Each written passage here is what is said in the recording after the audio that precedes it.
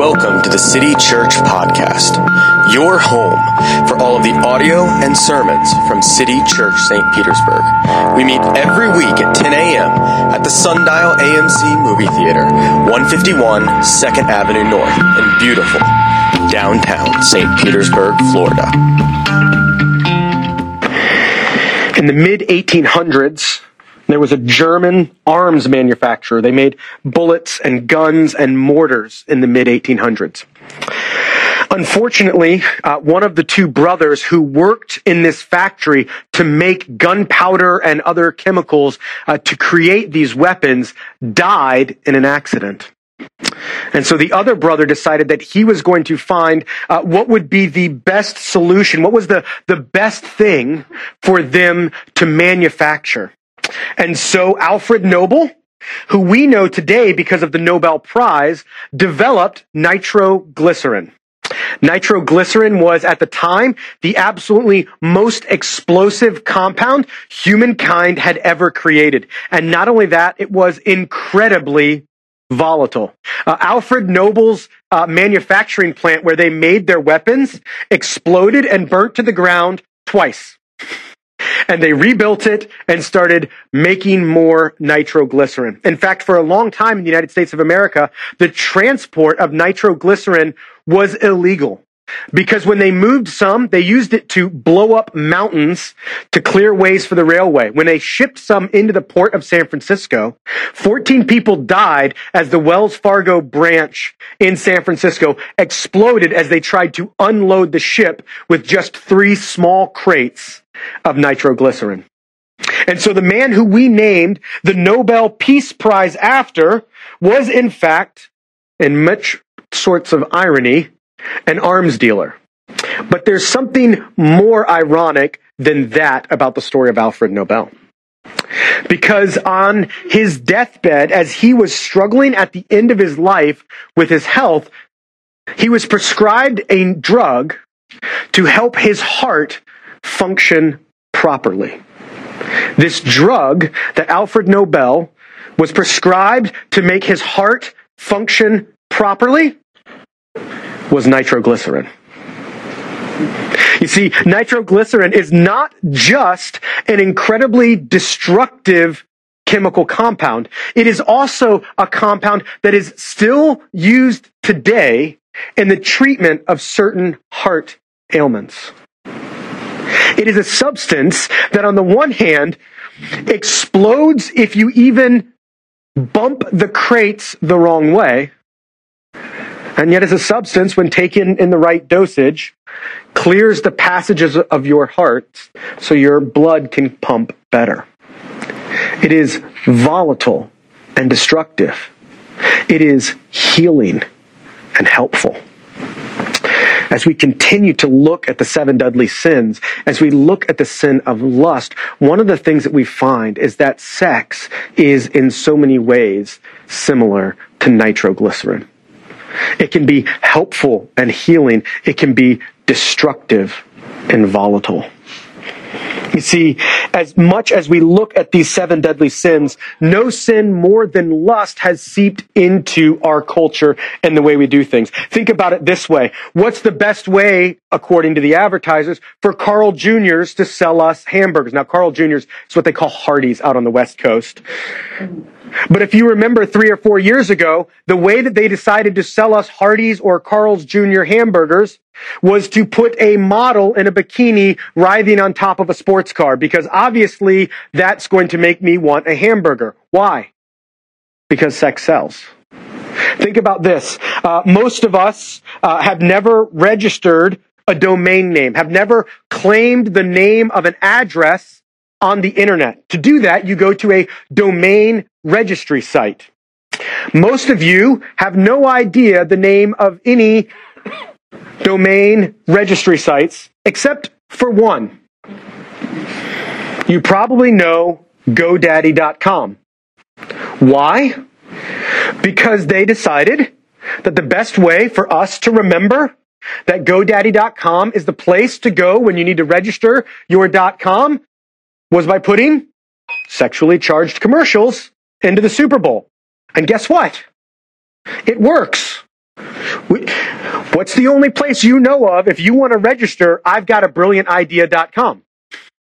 The place that immediately comes to your mind is GoDaddy.com. It is an adage that sex sells. And we do this because we know that sex is a drive, is a desire that is common to us as humans.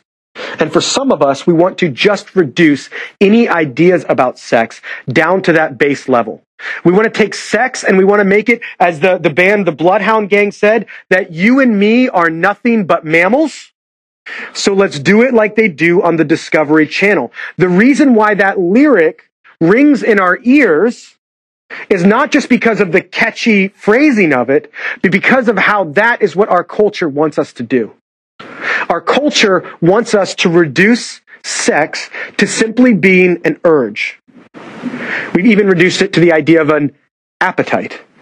Just like I need to get something to drink, I need to eat something, we want to put sex on that same level. We make it into an appetite. Or the other side of this is the idea of the hookup economy, right? That we are out here and we're just trying to find someone for whom we can hook up with. And there are some who are able to do this well, and there are some who are not. This has given rise in our culture to the concept of the incel.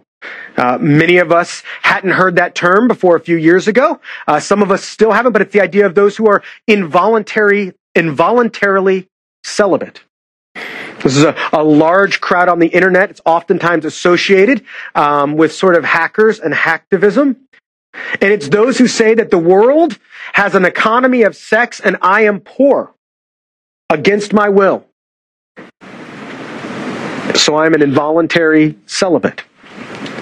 All of this are ways that our culture has woven sexuality, has reduced sexuality to an appetite, to an economy, to those who have and those who do not have. It's a way of reducing sex to being less than what it is. But there's another side of this as well, isn't there? Those who make too big of a deal of sex, those that are consumed with the thought of sex. We see this definitely in religious circles, don't we? If you're of a certain age, you are very well familiar with the sort of religious purity culture. Some of you signed True Love Waits cards when you were teenagers. Some of you kissed dating goodbye as a means to protect yourself and to remain pure. The church has been, for a long time, obsessed with the idea of a purity culture. But what has happened is that has, in a way, become its own obsession with sex, hasn't it? And on the other side of that, you have those who are non-religiously engaged with this. Think about the covers that are covered, the magazine covers that are covered when you go to Publix, right? Cosmo, Maxim, magazines that tell you how to have the most out-of-this-world sex advertised there on the cover. Did you catch that, though? Out of this world, that's the language of transcendence. That's the language of religion. See, while some of us have made sex no big deal, others of us have made it into the world of everything to us. And then there's the topic of porn. A multi-billion-dollar industry. There's some statistics that say, I read that 70% of all non-Netflix video traffic on the internet is pornography. Some of you guys remember just a few weeks ago on the 13th of March, Facebook and Instagram went down. Right? Some of you who are on Facebook and Instagram a lot, some of you who work on Facebook with your jobs know that those went down. When that happened, the hours that Facebook and Instagram were down, the largest porn site in the world saw a 20% spike in traffic on just those days, in just those hours. That also should tell us something about the way that we use social media. There's something else broken in there, but we're not going to go there today, right? The latest statistics say that inside the church, 2 in 3 men and 1 in 6 women have struggled with porn this month.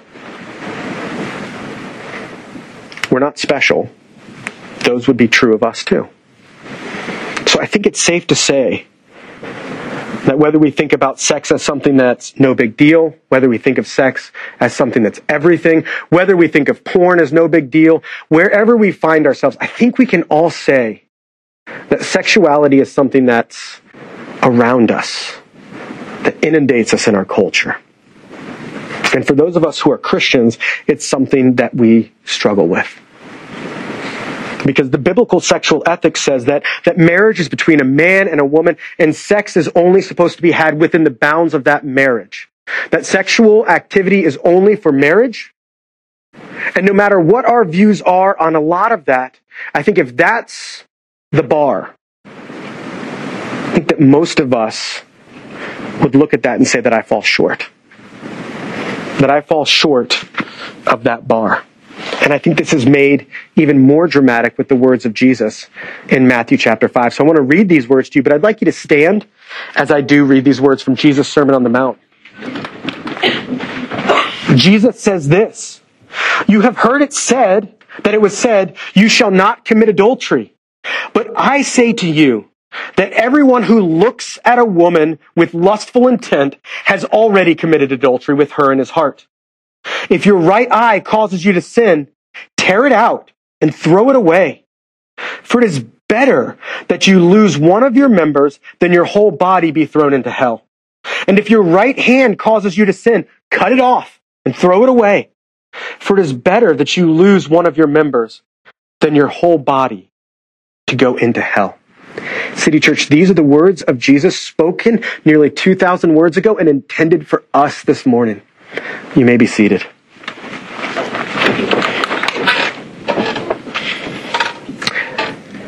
As we sort of hear these things about sex, as we sort of let those statistics, let those ideas that permeate our culture wash over us, and then we hear the words of Jesus, the seriousness and gravity that he gives to it, what we find is that we are more gripped by lust than we want to admit. And for most of us, because of that, we are resigned to the quiet shame and self-loathing that accompanies it. We're more gripped in lust than we want to admit. It has wrapped itself around our minds more than we want to tell anyone else. And so we're resigned to a quiet sort of shame and a silent sort of self-loathing. You see, lust is desires and activities that fall short of the biblical sexual ethic. Anything that falls short of that high bar of the biblical sexual ethic falls into this category. Now, when we talk about lust, there are other types of lust, aren't there? We can lust after money, we can lust after things, but as we look at the 7 deadly sins, we see that those things are covered in other places. We talk about greed and envy. And so when we talk about lust and the 7 deadly sins, we're really talking about sexuality. And what happens is, for most of us, when most of us hear this idea of the high bar of the biblical sexual ethic, if we are brave, we admit that we don't live up to it. But what our hearts do then is often something very sneaky. Because our hearts will go, yes, I don't live up to the biblical sexual ethic, but they don't either, and they're worse than me. We are quick to go, yes, I don't live up to this, but look over there, there's somebody worse than me. Think about this in terms of children, right? How many times has a child been corrected and said, well, yes, I did throw my food, but he threw more food. Yes, I did do this thing wrong, but my brother, but my sister did more wrong than I did. We are quick to try to deflect what we do wrong by pointing at people who do much worse things than I do. So we say. Think about this when it comes to religious self-righteousness within the church. Think about this when it comes to religious self-righteousness in the church about sexuality. How quick have Christians been to ignore our sin and point out the sins of others? And let's be honest as a church. Let's be honest as a church in America. How quick has the church been to ignore our own sins and discriminate against those who experience same-sex attraction? You see, we use this as a deflection method. We use this as a method not to deal with our own sin. And so we look around and we go, yes, there's another sinner. I'm going to say that their sins are worse than mine, when all of our sins are things that fall short of the biblical sexual ethic, no matter what category we find ourselves in. We are quick to deflect. We are quick to point at others. And we are quick to try to cover our tracks. Because the thing about lust is that lust creates in us a shame and isolation cycle. For some of you, this is how you have experienced it. For some of you, you have experienced it that you engage in lust, that you use pornography. And then you feel shame over what you've done. And so in that shame, you feel like you are alone and that no one will accept you. And so what do? You isolate yourself from others. You take yourself out of relationships. You hide from others. And in that isolation, what do you find yourself longing for? More connection. How do you feel that connection now that you're isolated? By going further down this shame cycle. You see, for many of us, that cycle of sin, of shame for our sin, of isolation, of doubling down, of keeping going, is the story of our life more than we want to admit.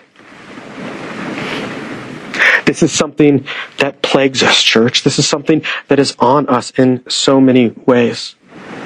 But there's also a way that we experience this if you're here this morning and you're not a Christian. You see, for some, you hear this idea, you hear me state the biblical sexual ethic, and you say, what an archaic and repressive ethic. What an old-fashioned way of reading the Bible. After all, me using pornography doesn't hurt anybody. Let's ignore all the statistics that have accompanied, that we have seen about it. No, it's fine. It doesn't hurt anybody. Or maybe that we're just humans. This is just a natural urge. After all, it's just an appetite. Except it's not. Because we know there's something more to it. Or maybe for some of us, the way that we deflect and the way that we deal with our lust is by saying, well, aren't there bigger problems to be dealt with? Who cares if I break the biblical sexual ethic? There are mass murderers out there. There's the growing global warming. And so we take the eyes off of our sin. Whether we do that through self-righteousness, whether we do that through deflection, or whether we do that by sort of running away from it, all of us, when we look at this high bar, find ourselves guilty. And God comes along and he begins to talk to us. Jesus speaks and he says, look, I want you to be willing to take radical solutions to this. If your right hand offends you, cut it off. If your eyes offend you, pluck them out and throw them away. That is a pretty radical statement. Wouldn't you agree? And most of the time, most of us go, well, he didn't really mean it, though there have been people throughout the history of the church. One of the church fathers, his name was Origen, decided to take this very literally, and so he dismembered himself to try to deal with his lust. But do you know what he found out? That it didn't work. Because lust is a problem in our heart long before it's a problem below our belt. Our lust problem is not a problem that starts below our waist. It's a problem that always starts in our heart. And what Jesus is saying is we need to take radical measures. We need to be willing to talk about our lust the way that an alcoholic talks about alcohol. What happens when you go to an Alcoholics Anonymous meeting? It's sort of a trope in our day, isn't it? My name is, and I am an alcoholic. It's been 9 years since my last drink. Do you see at least a little bit the dissonance of somebody saying, I'm an alcoholic, it's been 9 years since my last drink? But what are they saying in those moments? When they say that, what they're saying is, I am an alcoholic and I must be constantly vigilant, because even though it's been 9 years since my last drink, I could throw it all away tomorrow. City Church, this is the way that we must treat our hearts. This is the seriousness that Jesus gives to it. I know this because this is something that I must say, that I'm a recovering porn addict. That left to myself, I'm going to go in that direction. I don't stand before you as the righteous one who has all the answers. I stand before you as somebody who needs others. Because more than anything else, City Church, this is a sin that requires others, requires community for us to battle.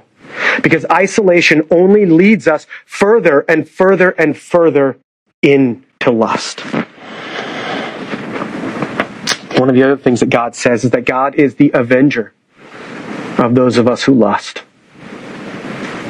As much as we want to think that it's just about us, that it doesn't hurt anybody, God says, no, I'm the one who sees, and I am the one who avenges.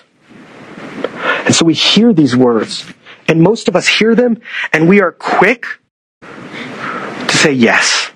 If we stop the sermon here, what we would find is probably 2/3 of us men, probably 1 in 6 women, right now, are struggling with a bit of shame. We're looking at our lives going, my life has not been the story of redemption from this. My life has been a story of struggle. And if we leave ourselves here, if I just tell you to go be better, I am missing absolutely the point of Christianity. Because think about Jesus. Jesus lived his entire life without lust. You know, a few years ago, there was a movie and a book that was a huge cultural phenomenon called the Da Vinci Code. And while on the one hand, it was this sort of outlandish Indiana Jones style tour through all of these biblical stories, one of the most interesting revelations, sort of the big reveal at the end of the book is, oh yeah, actually Mary Magdalene was Jesus' girlfriend and they had kids together and there's still remaining descendants of Jesus, right? That's not true. Just for the record, in case there's any uncertainty about where this illustration is going, that's false, right? But what's interesting, William Willimon points out, what's most interesting about that story of the Da Vinci Code is not what it tries to tell us about Jesus, but what it ends up telling us about ourselves. We, as humans in the 21st century in America, cannot imagine somebody who was not obsessed and focused on sex. We cannot imagine Jesus living 33 years of his life as celibate and lustless. So we create a story, however outlandish, to show that, oh yeah, no, Jesus is just like us in that way. Jesus must have had a girlfriend. Jesus couldn't have lived his life celibate. Yes. I'll get Tom Hanks to play a swarthy professor who knows a lot about obscure art. And I'll use it to show that Jesus had a girlfriend. That tells us more about ourselves and our own obsession with sex and the way that we cannot imagine somebody whose brain does not work like ours. And yet Jesus did. So Jesus was the only one who didn't have to take radical measures, who God did not say, we need to poke out our eye and cut off our hand so that it doesn't get thrown into hell. But what did Jesus do? Jesus threw himself, whole body, into hell on your behalf and on mine. That's what the cross of Jesus was. The cross of Jesus is not just a good man dying.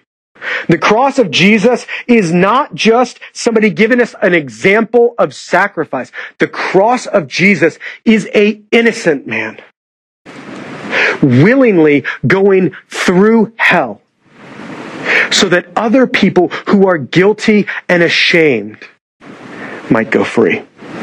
The cross of Jesus is Jesus Christ doing more than just cutting off his hand or plucking out his eye. Doing more than that, he is taking the hell that you and I deserve. But even more beautiful than that, City Church, he is taking the shame that we feel. It is no coincidence that Jesus hung naked on that cross. That Jesus was exposed because in that moment, he was feeling something he had never felt before. The shame that haunts so many of us. And he was taking not only our guilt, but also our shame so that you and I might be free from it. You see, City Church, what Jesus offers us is forgiveness for our guilt, but what Jesus offers us is also freedom from our shame. That is the good news of Jesus. That even though we are broken and messed up, and even though the broken and messed upness of us is dug down deep in our hearts, especially in the way of lust. You see, Jesus knows what no one else knows about you.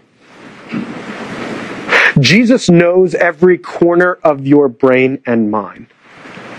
And for some of us, that's a little bit terrifying. But here's the beauty, church. Jesus knows that and loves and accepts you. Jesus knows all the way that you and I have not lived up to the biblical sexual ethic, no matter what way our sin has manifested. He knows that and turns to us and says, I love you. I forgive you. You are my beloved child. Parents, you know that there is nothing better than when your kid is excited to see you. That excitement is the way that Jesus feels about you. Person, man, woman who is in the grips of lust, who can't hear a way out, who just feels shame. Church, if that's your story, Jesus loves you. Jesus forgives you. Jesus cares for you. The struggle for most of us is to believe that. The struggle for most of us is we think that Jesus would forgive a lot of stuff, but the shame that we feel for the ways that we have violated the biblical sexual ethic is great. And so, church, the call this morning is a call to believe that you can truly be forgiven. That if you just ask, the Father is more than willing to forgive you, not because of anything that you've done and not by waving a magic eraser to fix everything. No, the reason that you're accepted and forgiven is that Jesus' righteousness, Jesus' absolute lustlessness is counted on your behalf. You don't get acceptance before the Father because of your record. You get it because of Jesus' record, which is good news. Because guess what? You're not perfect. You know how I know? Because I'm not perfect. And so the more and more we begin to see this, the more and more that we begin to believe in the acceptance of God for us allows us to then be honest with one another in the church. Because like I said before, this is not a sin that we can deal with in isolation. This is one of the reasons why we need the church. Because left to your own, if it's just cowboy Christianity, if it's just you, Jesus, in the Bible, your isolation is never going to be able to help you out of these sort of sins. Cowboy Christianity is fine, except when it's not, except when you actually have sin. City Church, this is a chance for us to love and accept one another, to be real with one another. This is why we are starting Samson societies in our church, both for men and for women, because we're serious about this. These are anonymous places for us to engage with one another, to fight together. This is a chance for us to live out who we are, both as those who need acceptance and can show the sort of acceptance that Jesus has shown us to others. But City Church, the good news this morning is that God has not left you alone. This is heavy. This is not the feel-good sermon of the year. This is not the romantic comedy of sermons. I understand that. But I also want you to know that wherever you find yourself this morning, that you are not alone. That the Holy Spirit is here with you.